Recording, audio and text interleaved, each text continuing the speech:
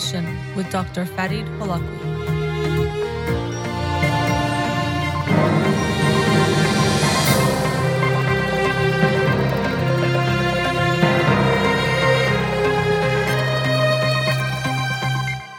Good evening and welcome to In Session.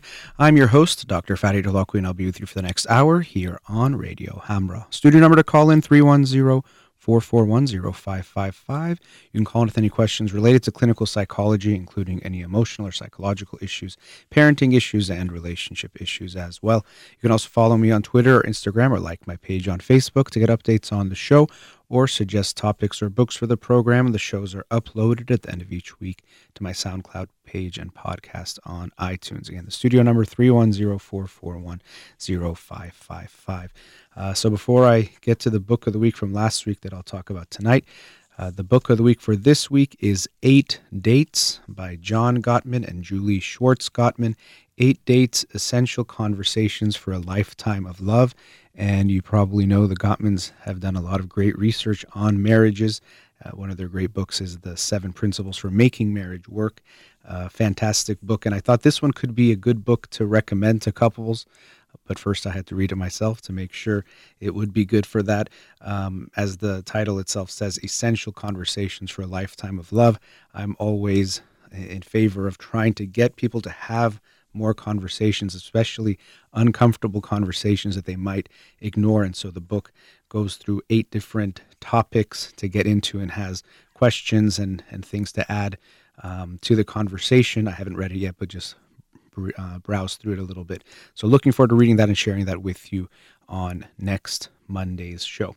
The book of the week that I'll talk about tonight is Upstream by Dan Heath. Upstream, the quest to solve problems before they happen. And I must say I was actually very pleasantly surprised. Obviously, I bought the book thinking it would be good, but I didn't realize or think how much I would connect to it the way I did. And I really enjoyed the book. And especially I bought this book not thinking too much about it, but shortly before stores started closing here in the Los Angeles area.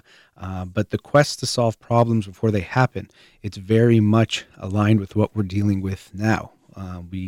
Most of us could not have anticipated the things we're going through with the coronavirus pandemic and how it's affecting our lives, and of course how we've handled the pandemic itself. It would have been better if we had a lot of upstream thinking, meaning that we thought about things ahead of the problem rather than waiting for a problem to arise. And so the book is a very well written. Dan Heath has written a bunch of really good books with his brother Chip Heath, including one of my brother's favorites is Made to Stick, and a few others that are really good. But he's a great writer. You just really get interested in the stories. He shares a lot of great examples. So I had a great time reading the book. Let me get into it a little bit. And I'll start with the story he starts off the book with, or it's really not a story. It's a parable, a public health parable. So you and a friend are having a picnic by the side of a river. Suddenly you hear a shout from the direction of the water. A child is drowning. Without thinking, you both dive in, grab the child, and swim to shore. Before you can recover, you hear another child cry for help. You and your friend jump back in the river to rescue her as well. Then another struggling child drifts into sight, and another, and another. The two of you can barely keep up. Suddenly, you see your friend wading out of the water, seeming to leave you alone. "Where are you going?" you demand. Your friend answers, "I'm going upstream to tackle the guy who's throwing all these kids in the water." And so this is a public health parable. So they're trying to save all these kids, and as they're coming, of course, they're going to save each one. But the friend gets out of the water, what seems to be almost irresponsible, but he's going to try to save the kids that are getting thrown in or stop the problem before it becomes one. And so in so many areas of our own personal lives, but also on a societal scale, we tend to react to problems rather than try to prevent them from happening. And always prevention works better than reacting or treatment after the fact. Even me as a therapist, as I was reading this book, this thought came to my mind that, of course, I think therapy can be very helpful in helping to repair the wounds from our childhood. But no matter what, we'll always be better off and healthier if we never had those wounds in the first place. So if our parents and the families we grew up in took better care of us or met our emotional needs, or if we didn't have traumas that we experienced in our life, we will do much better than if we try to fix the problems by just trying to solve them after the fact. So even with something like therapy or any kind of healthcare, we see that it's always better to prevent the problem. And that's a main theme that comes throughout the book is about public health, actually, a lot of other areas of life too. But public health, very important field. Any of you shout out who are studying or in that field, but there's so much you can contribute to this world, but people in public health are often held back because people don't value upstream efforts enough, because they don't have as much of an impact in the way that downstream efforts do. So if you see someone save someone's life, you think that's amazing. They fell out of a building or something, or they're drowning, as the story says. That's amazing if they jumped into the water to save them. But if someone built a bridge so that no one would fall into the water, you wouldn't even realize it or recognize it. It would just happen. And so we wouldn't even celebrate that. And so upstream efforts are oftentimes less exciting, grab less attention. They're a lot harder to measure, even that they're working. And so because of that, people put a lot less attention there, unfortunately, even though they can have a much bigger impact. So this book is all about trying to shift that paradigm, try to get us to see how to think more in an upstream type of way. Lots of examples of people doing that in different types of things. From one of the first examples is Expedia, who was getting 20 million phone calls a year because people were not getting their itinerary or they couldn't find the email. And so they found a way to cut that almost completely gone by making a few changes, and that saved them so much money. But no one thought to think of that for a while, and I'll get into some of the reasons why we might not do that. I'll share an example with a friend today. If you were on a plane ride and you landed safely, you just get off the plane and think that was normal. But maybe you don't know that someone had come up with a new system to check the mechanics of the plane to make sure it was okay. And now because of that, some planes are not crashing every year. You don't really know something that doesn't happen. It's very hard to recognize that and to see that. And he gets into that near the end of the book as well. But so what are some of the reasons why we don't think upstream, or what gets in the way? So the first one he talks about 3 barriers to overcome. The first one is problem blindness. We don't oftentimes recognize that there even is a problem, or we just accept the problem as a given. So he opens that chapter talking about football injuries, American football, and how it was accepted that they're going to get these hamstring injuries or different things. But then a doctor and trainer, he looked more carefully at what the players were doing and saw that there was things that they can recognize before the injury happened, and also changes fundamentally to the dynamics of how they carried their body and put weight, let's say, on different parts of their legs and things that could prevent, or at least prevent some of, if not all of the injuries. So oftentimes, unfortunately, we have problem blindness, thinking we don't even see the problem, or we just think the problem is a given. Another example in that chapter was related to graduation in the Chicago school district. And you could just accept, a lot of these kids are dealing with many struggles, hardships. We're going to have a low graduation rate, which of course those things do affect graduation rate, but they were able to find some ways to have a significant impact, especially focusing on the freshman year and seeing that that's very important in indicating the likelihood that someone will graduate. And so by putting that emphasis and changing some things that were happening freshman year, they actually increased the graduation rate something like 25%. So there has to first be a recognition of the problem, but oftentimes we have what he refers to as problem blindness, where we don't see that there's even a problem, or we just say that's a given. These things are going to happen. The next one is lack of ownership. So, of course, we don't like to think we're responsible for something, because then we might feel guilty, and also then we have the responsibility to fix it, which might be very difficult, or at least face that challenge. And so as a result, people oftentimes don't want to accept the ownership. And especially with a lot of these bigger societal problems, it affects or gets affected by many different organizations or different structures within a government. So no one group feels fully responsible for it. So we're all thinking, well, it's just someone else's problem, or it's not my problem to fix this, or I can't fix it alone, so I'm not going to fix it. So that's another big barrier that comes in the way of thinking more upstream, is that there's a lack of ownership. People don't take responsibility. And the third one he mentions is tunneling. And he starts that by talking about nurses who oftentimes, and of course I can imagine right now, that's even more strongly the case, who are trying to put out little fires. They run out of towels, so they steal towels from the next unit. But of course, that might mean that unit might run out of towels. And then this is going on, and on the spot they have to do things. And they really have to put out fires in the moment. There's not a lot of time for them to think more upstream. And so oftentimes we can feel that way. Well, there's not enough time to think about the bigger picture. I have to deal with so many things right now in the moment. I can't think about how I can change this whole structure system of how things are going. And so oftentimes we don't realize that we maybe can do that, or we can assign a team to do that. But the tunneling can definitely get in the way. And then next he gets into a bunch of different things you need to think about when you're doing something upstream, like how do you unite the right people? So as I was saying before, when we're looking at big issues, almost always it's going to involve or need the help of multiple people. Even at the school, when they're trying to help kids graduate, it's not just teachers. They need administrators, they need coaches, they need counselors and different people, parents, all sorts of different people to come together. So uniting the right people is a big challenge in trying to make upstream changes. And so he mentions a few other ones, like how hard it is to change the system, how do you find your point of leverage getting in, and each one gives some examples of each of those.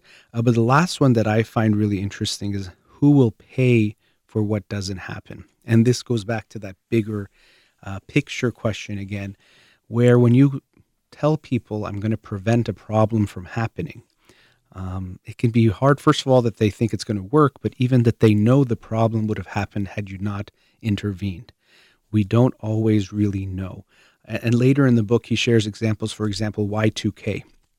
So any of you who are old enough to remember that, at the turn of the millennium, going from 1999 to 2000, about, I think, a year and a half before that, there was this panic that if all the computer systems, all the things that have been programmed to change or that monitor everything that we have in life, from people worried about planes and banks and electricity and all those things, if they were always measured in the way of 2-digit numbers, when it becomes the year 2000, somehow it's not going to work. It won't be able to recognize what's going on. And there were these big fears, panic about what was going to happen worldwide. Would it lead to catastrophe? Would electricity go out? Would all the planes stop working? Or there was even fears of planes falling out of the sky because all the computer systems don't work. And there were task forces that were assigned to try to help address the situation.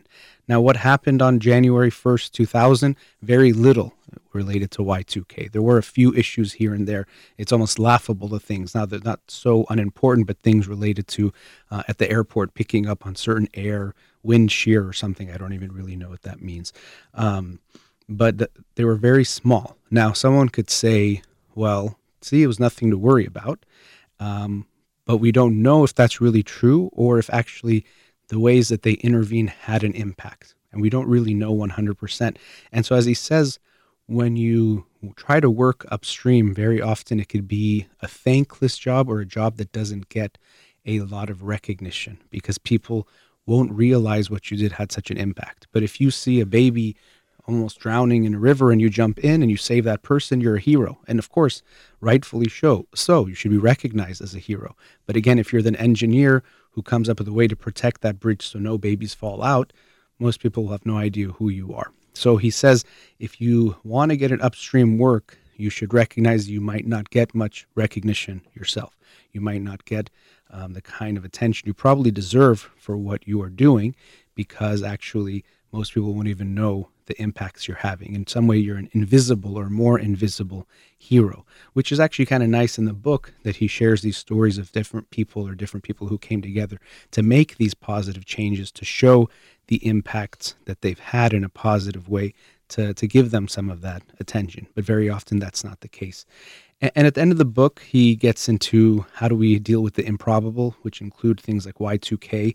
Also, he talks about viruses and things. He mentioned Ebola earlier in the book, talking about how that could have been catastrophic or how we should be aware of things like that. And later on, talking about viruses. And this book came out this year, but I don't have any conspiracy theories that he knew that this would happen. Of course, books are usually years in the making, but it was interesting and very timely considering what's going on now, that he talked about how we have to be ready for some improbable threats that we might not even think are going to happen. But the last chapter of the book talks about, it's called You Upstream. And so you read all these stories and examples of people who have challenged themselves to look more upstream and to make initiatives that have a big impact. But also each of us should think of that too. And for myself personally, I was thinking about that, for example, working with the homeless and especially homeless children or children who are experiencing homeless. And I do tutoring and I talk about it and I try to make that impact, but there's probably much more that I can do. And so I was even thinking today, and while I was reading the book, what else can I do more upstream, or how can I think more upstream about that? And so in a way, he challenges you to think about what you can do. And so very often we read a book or we hear about people and we think there's something special or different about them. And we don't think we could be that person or be that hero, but of course we all can. And so that last chapter, I really liked that it was trying to invite us to think, well, what can we do to think more upstream? So I highly enjoyed the book and highly recommend it, no matter what you do. As I mentioned, a lot of it came down to public health initiatives, but definitely not. There was things related to sports, education, businesses, and a variety of different organizations or systems at play. But I think everyone could benefit from thinking a little bit more upstream, whether it's in your personal life, professional life, and any type of issue you care about. How can you think more upstream? And usually you might think upstream and there's even further upstream. And then you realize you can actually do even more or have a bigger impact if you think a little bit further back. So highly enjoyed this book, Upstream by Dan Heath, The Quest to Solve Problems Before They Happen. Hope you'll check it out. And if you do, let me know what you think. Let's take our first commercial break. You're listening to In Session with Dr. Farid Holakwi. We'll be right back.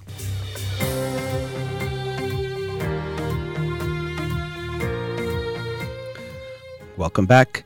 So during the commercial break, got to interact a bit with some of the people on Instagram Live. Thank you for those of you who are tuning in there.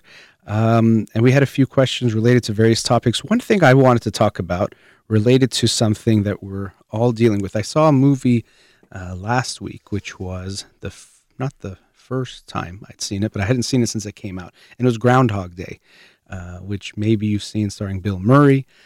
Very funny, interesting movie, but essentially the movie is about this person. He's a weatherman, kind of a grumpy guy, kind of a mean jerk to most people around him. And he has to go to, Puxatawny, I think, in Pennsylvania, where they do the Groundhog's Day reveal, where a groundhog comes out, and if it sees its shadow, I think there's 6 more weeks of winter, but if it doesn't, then there's not 6 weeks of winter. It's a very strange tradition. If you live in America, it's probably weird. If you don't, it's also weird. So the movie itself is also called Groundhog Day. And what happens is Bill Murray goes to sleep and he wakes up, and the next day he sees it's the same day. And so essentially that's what he's dealing with, is that every day he goes to sleep, when he wakes up, no matter what happened the day before, it all essentially goes away and he starts the day brand new. And so it drives him a little bit crazy, but we see the journey he goes through, which I'll talk about a little bit. And I thought it was very timely, because right now a lot of us feel like Groundhog Day, where because you might not be working or you're working from home, so many things are canceled and not happening that it might feel like Groundhog Day for you too. And many people have even commented of things like that. Every day feels exactly the same. And so in the movie, by the way, there'll be spoilers in this movie. If you haven't seen the movie, sorry for the spoiler alert, but it's maybe 30 years old, so I don't feel too bad about ruining it for you. But so he goes to sleep, wakes up, and what you see is that at first he tries to use this to his advantage. even trying to understand things. He goes and asks a girl a bunch of questions. Where did you go to high school? What was your senior teacher? A bunch of different things. And then his next day, but really it's the same day, he goes to this girl and makes it seem like they know each other, and they maybe were friends back then, and he knows these things about her, and he's able to connect to her. And essentially he's using it to try to sleep with her. And he does that actually with another girl too, his co-worker. And so we see at the beginning, Bill Murray in the movie Groundhog Day, he is trying to use this, it's not really a superpower, but this thing that he's going through for his own benefit, very selfishly. He's trying to just take and get. Okay, maybe I can have sex with this girl I'm attracted to. Maybe I can use it financially in different ways. And that's initially we see him do that. Or even first he does some crimes, or he tries to kill himself even a bunch of times to see what happens. And then he just wakes up the next day and he's back to normal. But then you see him start to evolve a little bit. And so he tries to sleep with this coworker a few times. And there were some things, definitely when you think about things like the Me Too movement and feminism and things like sexual harassment that have changed. A few of his comments and things he did, I think, would likely not be in a movie that would be made today. But of course, that's always going to be the case when we look back on something 10, 20, 30, especially further back years ago. We might be surprised at things that were acceptable or taken for granted that we're not okay with. It's actually funny in a way we can say that relates to this upstream, that sometimes something we take for granted, we don't realize we don't have to. But anyway, over time we see him evolve a bit. And actually he starts to use this, if you want to call it again, almost like a superpower, to help himself grow and also to help other people. So he does learn how to play piano. It does seem to impress the girl that he likes, but he's working on himself in that way. But then he also starts to help people more. He always walks by, and it's kind of, this is the things that are interesting, is that every day the same things are happening to him or happening around him. He passes by someone who appears to be experiencing homelessness and who asks him for money. And at first he kind of pretends like he's looking for money and he can't find any, but he also keeps ignoring them. But over time, he then tries to help this man, and he tries to feed him, tries to get him even medical care, and even is really invested in trying to make him survive. And actually, no matter what he does, he ends up still dying. But he tries hard to try to save this man's life, which is very sweet. He's trying to save this person's life with this information he has that this person could need help. And then he starts helping other people in different ways, from giving advice to a couple who are engaged but thinking about ending it, or one of them is thinking of ending it, to saving a boy who falls out of a tree. And so we see that slowly he shifts his mindset from trying to get and take, and more to see what he can give with this strength that he's been given, or this knowledge that he has that other people have, or this opportunity. And so we see him transform in this way. And his co-worker, who he, at the beginning, she very much thinks he's a jerk because he is acting like one, starts to see him very differently. And again, it's very strange because each day starts brand new. So he can be very kind to her, and then the next day she won't remember it and will go back to thinking of him the way she did on the start of that day. But he slowly is changing the way he's acting, where it's less about taking and getting and more about giving. And so a few things I thought were interesting. One is, I've always talked about success, whether it's on this show or at speaking events, rather than thinking of it about what you get, which is what most people think, getting money, getting fame, getting attention. I think we should switch that around and think of it as more about what you give. So a successful person isn't someone who has a lot of money.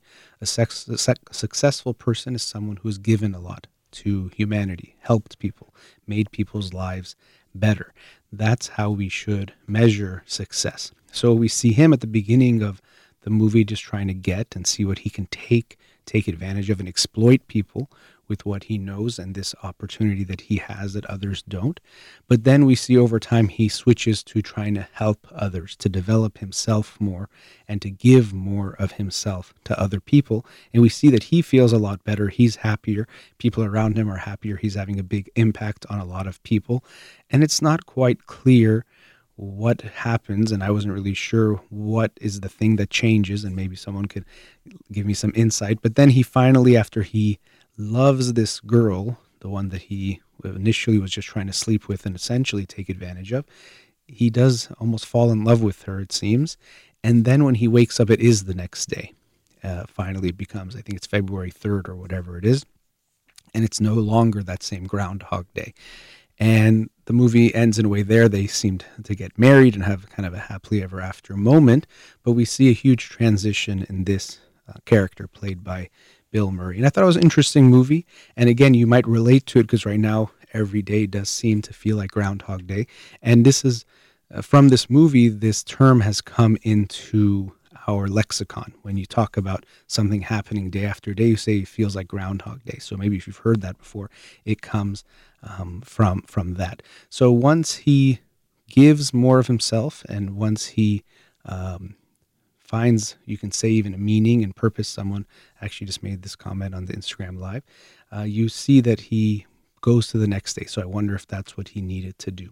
So that's one thing for all of us to keep that in mind. We often think of success as what we can get, or if we have some kind of strength or advantage. Unfortunately, we're often told, well, then you should use that to get more for yourself.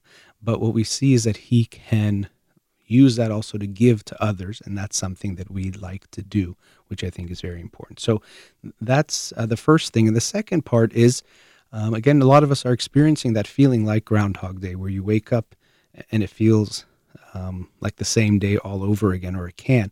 And I've experienced it myself, and I think everyone I've talked to sometimes like, wait, today's Friday? Or today is Saturday? And we've lost track at times of what day it is, or which, even week it could be, or the date on, let's say it's April, whatever, you might forget that. And so it can feel like Groundhog Day, and we can also learn maybe from what he went through to think of this time also to develop ourselves a bit. Now, I don't want to go to this extreme that every day should be so productive as before, because I actually think one of the things we might recognize in everything that's happening right now with things slowing down and a forced reset and reboot is that we were obsessed with productivity, quote unquote, in ways that were not necessarily productive to the human spirit, productive in living a good life, in having good relationships, in connecting with our loved ones and doing good things. We just thought of productive in a different way.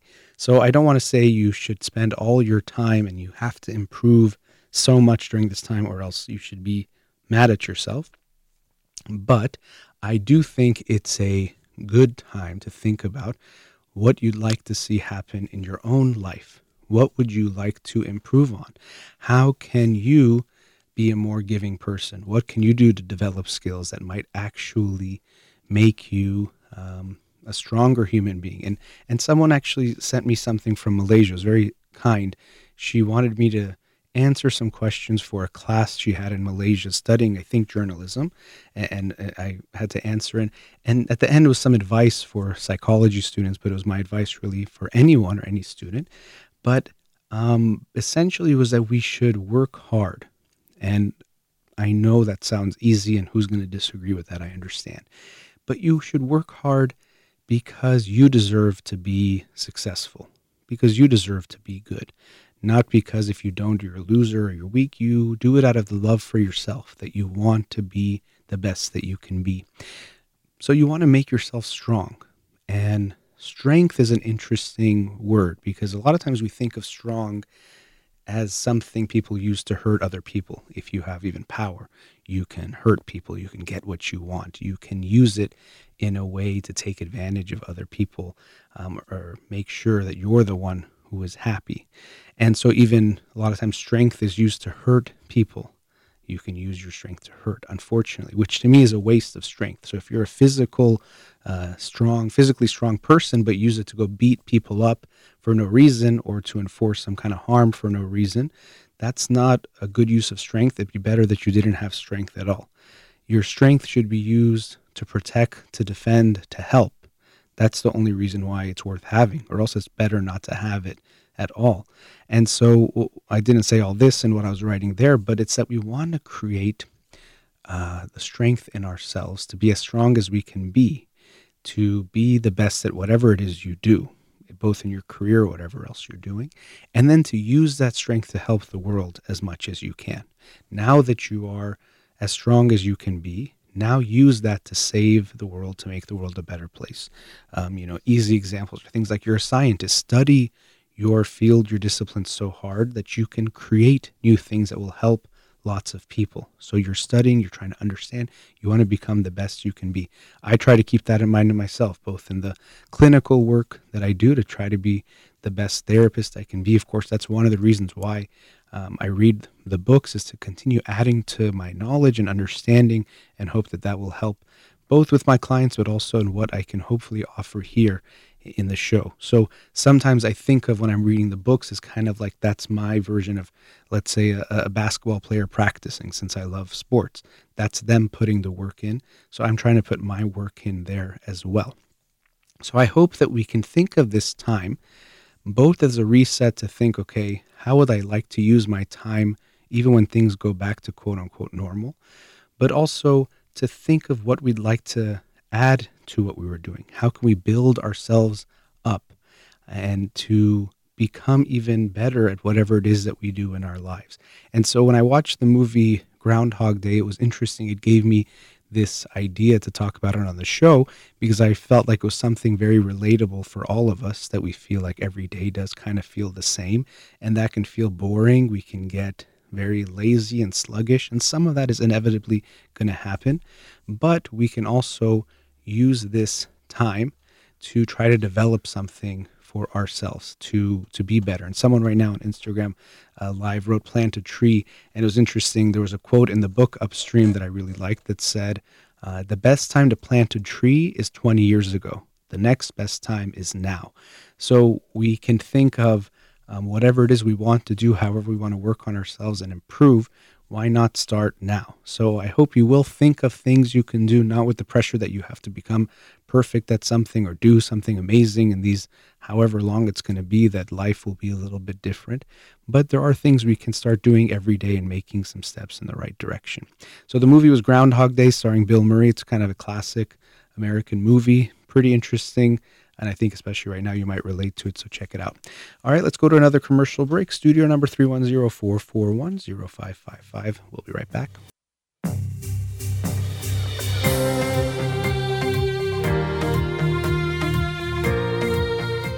Welcome back. So during the commercial break, I got some questions. Thank you again for everyone who was asking questions on the Instagram Live. And several people asked about dealing with anxiety, which is always something we're dealing with, but especially during these times. And so if we look at anxiety in general, what is anxiety? It's this concern or preoccupation about what's going to happen in the future. And oftentimes it's not just about a specific thing.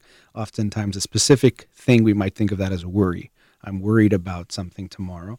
But this anxiety is this unsettling feeling. And I think if there was some way to measure anxiety using, let's say, a blood test or a breathalyzer, actually maybe that would make more sense because it could affect your breathing. But we would likely see that the world is just experiencing more anxiety now. Just everyone, or collectively, there's more anxiety because we're dealing with a lot more uncertainty.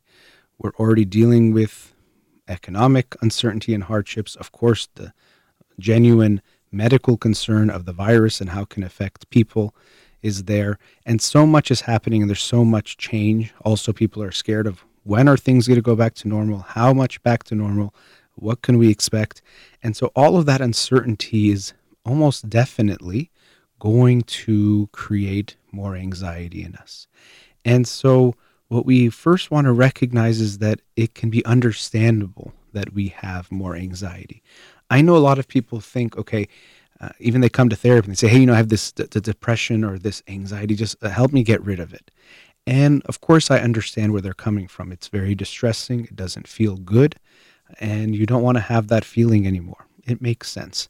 But usually whatever it is we're dealing with from anxiety and depression, we might be able to make it less. We might get it more under control, learn how to manage it, but it's very unlikely we're going to make it disappear. And so we don't want to even think about it sometimes in that way of how do I make anxiety go away?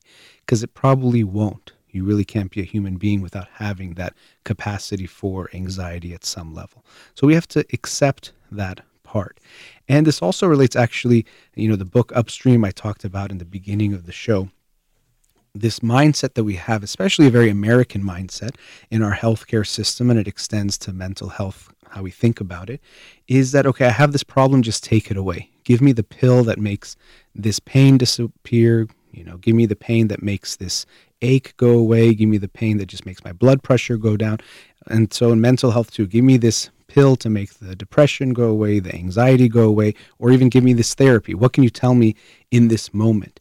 And I do see it a lot in the Iranian population as well that have this mindset that you go to the doctor and the doctor is just going to fix your problem. But most things are not this way. Most things are not fixable in that way either. They're not just going to disappear instantly. And so anxiety is going to be the same way, especially during this time. You're going to have some anxiety during this. It can make sense. I can even speak for myself that I've felt more anxiety during this time. I feel like I'm trying to deal with it, trying to do different things to make it easier. But I think definitely I felt it. Even maybe it was a week or two ago, I realized my breathing was a little bit more shallow, which likely was relating to feeling more anxious. So the first thing is having an understanding and acceptance of what's going on. And what I see as such a big problem in life and also in when I work with clients in therapy is we so often judge ourselves for feelings. And so sometimes we even call this a secondary feeling. So someone feels sad, which might not feel good, but that's not their biggest problem. The bigger problem is they're sad, and then they tell themselves, oh, you're such a loser for being sad. Oh, it's so weak to be sad. What are you doing? No one's going to like you if you're sad. Who's going to want to be around you if you're sad? And all those judgments and feelings on top of the original feeling cause more distress than the feeling itself, rather than just being in touch with, oh, I'm kind of sad right now. I wonder what that might be. Try to understand it more. And then even using that, we can then maybe try to figure out what to deal with it or what to do about it. But first, just understanding it and being in touch with it. So rather than trying to get rid of our feelings, the first thing we have to do is embrace them, understand them, and face them. Not get away, but face. And this can be very effectively done with things like mindfulness, meditation, getting more in touch with what's going on internally, both physically and mentally. And that can make us more aware of what we're feeling, what's going on. Something I've talked about on the show before is that when we think of meditation, people tend to think of a very Zen-like feeling. You're calm, everything feels good, you don't have any anger, any resentment, any bad feelings, you're in this perfect, peaceful state. And of course, it's more likely that if you practice meditation, you will get more calm over time. But when you meditate and get in touch with your feelings, at times you're going to get in touch with painful feelings. You might start to recognize, gosh, I'm resentful of this person, or maybe I'm very sad about this and I didn't realize it, or I'm anxious about this thing. So when we meditate and get in touch, we actually will find that there's a lot of things inside that maybe we don't always like, but that's the reality. Just like if you go to the doctor and she does an x-ray of your bones, they'll tell you which ones are broken. They won't think, well, you might not like to hear that this bone has a fracture or it's broken, so I'm not going to tell you. So we do the same thing. We try to get in touch with what we're feeling because that's going to be information about what we're going on. And without that information, we can't make the important changes and to understand ourselves better. So first we have to get in touch with what's there. And right now what's interesting is that even with much more free time, which of course is not true for everyone, some people with kids and of course still working and so many things they're dealing with, they still have, maybe they're even more busy than before. But for a lot of us, we do have more free time. But if you think about it, you might realize that you're not spending that much more time with yourself. Now, I know you might be thinking I'm home alone all the time, but what I mean by yourself is with nothing else and getting in touch with what's there. And something I talked about a few weeks ago on the show is how meditation is one of those things, kind of like exercise or reading books or lots of other things that people say, well, I don't have time for it. If I had time for it, I'd love to do it, or I'll get around to it when I have more time. But then now we're realizing that even though we have a lot of free time, we're not doing those things. And so meditation likely hasn't been a part of your life because you don't have the time for it. It's that you're avoiding it for some reason. And it does tend to make people uncomfortable. It does make them a little bit anxious to get in touch. And so people these days, what are we doing? We're on our phones a lot. We're watching lots of TV. We're keeping ourselves preoccupied rather than getting in touch with ourselves. Now, of course, you're going to do a lot more things like watching more TV or doing other things as well because you have more free time. But we still want to give some time to ourselves. So we see it's not about having time, or else you would have done it with the extra time that you have. So that's one big step. It's not about getting rid of your anxiety, but first getting in touch with what's there. And sometimes people think, well, if I'm feeling bad, why would I want to get in touch with it? So they might think this is a time to do it less. But getting in touch with it means that you can understand it better and then get in more in touch with what you're dealing with and then make some changes in your life that might have an effect on that. So it's not just about dwelling on the feelings, but getting more in touch with it. And what people tend to find is that when you face your feelings, they're more likely to change over time. So feelings come, feelings go. A great analogy I like about thinking about feelings in this way is like they're like waves. So you can go to the ocean and you see the waves coming, and let's say you see a wave you really like, so you want to hold it more. You can't do anything about it. The ocean's going to take it back in. Or if there's a wave that comes in that you don't like, you can't push it away. It's going to stay for a while, but then it's going to go back too. And so our feelings are the same way. There's not a lot we can do at times to force them to stay or go away or always feel a certain way. Our feelings are going to ebb and flow and have different types of things that will affect it. But we want to just be aware of what is there and recognize it while it's there, something that you might call non-judgmental awareness, that you're aware of it. You don't try to get rid of it, but you also just face what's there. And that actually can help us in dealing with anxiety. You're not going to get rid of it. If anything, avoiding anxiety makes anxiety grow.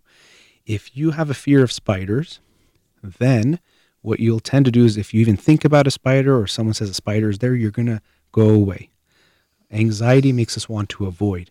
But unfortunately, when you keep avoiding those spiders, they become scarier and scarier to you because you just think of this feeling of, oh my gosh, it's so scary. And every time you feel that feeling of anxiety and you go away, it reinforces that relief. I was so scared, but now I'm away from it.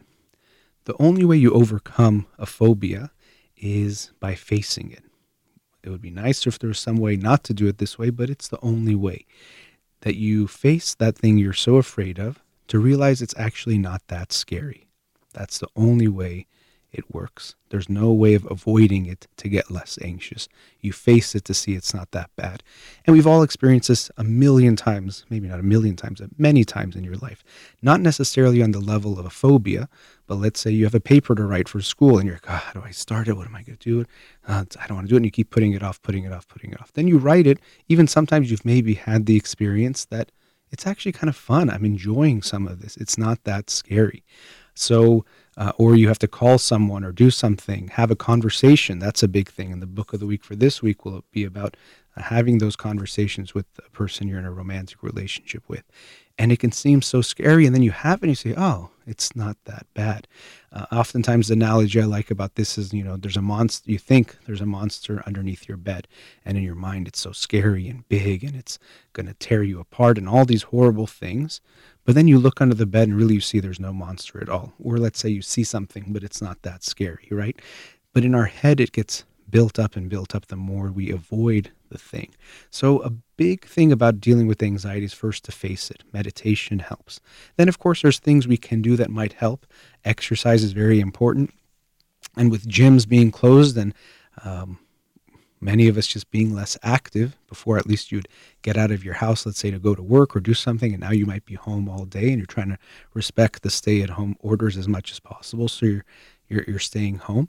But you have to keep yourself active. We know that when we don't stay active, it's bad for things like depression, anxiety, of course, physically as well. So you're going to feel more anxious. There's kind of a feeling of pent-up energy.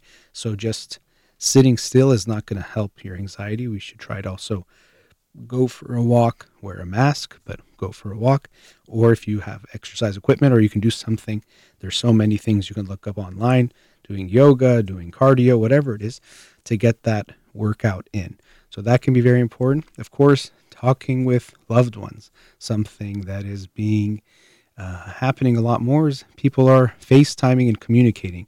And oftentimes people have said rather than calling it social distancing, we should call it physical distancing. So we're not physically next to each other, but we can socialize and connect.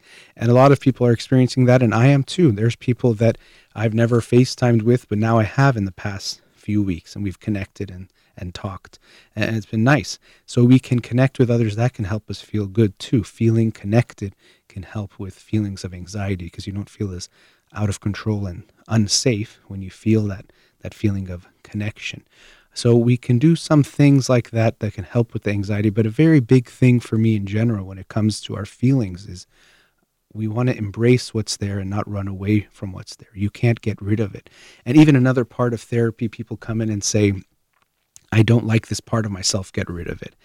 And it's not that we can get rid of any part of yourself. What really we want to do is embrace all the aspects of yourself and bring them together. Because even that anxious part of yourself, it's serving some purpose. Now, maybe it's a smoke alarm that's going off too often. Actually, I like that analogy that came up in a book I read maybe 2 years ago by Dr. Ness, I think it was, that, our feelings sometimes can be like a smoke alarm. So it goes off, and it means nothing, right? And it keeps going off, but it feels very real. So you can even embrace that part and be like, you know what? This is the part of me that worries, that's trying to protect me, that it doesn't know what's going on. So it makes sense that it's feeling scared or not sure. But I'm going to talk to it and maybe see that I can realize it's not that bad. And so we can bring ourselves a little bit back to maybe a more calm feeling. But we should all expect that we likely will have a higher anxiety level these days when things are uncertain. It can be helpful at times to recognize there's things we can't control and try to accept those things that we can't control, but do as much as we can with the things you can control.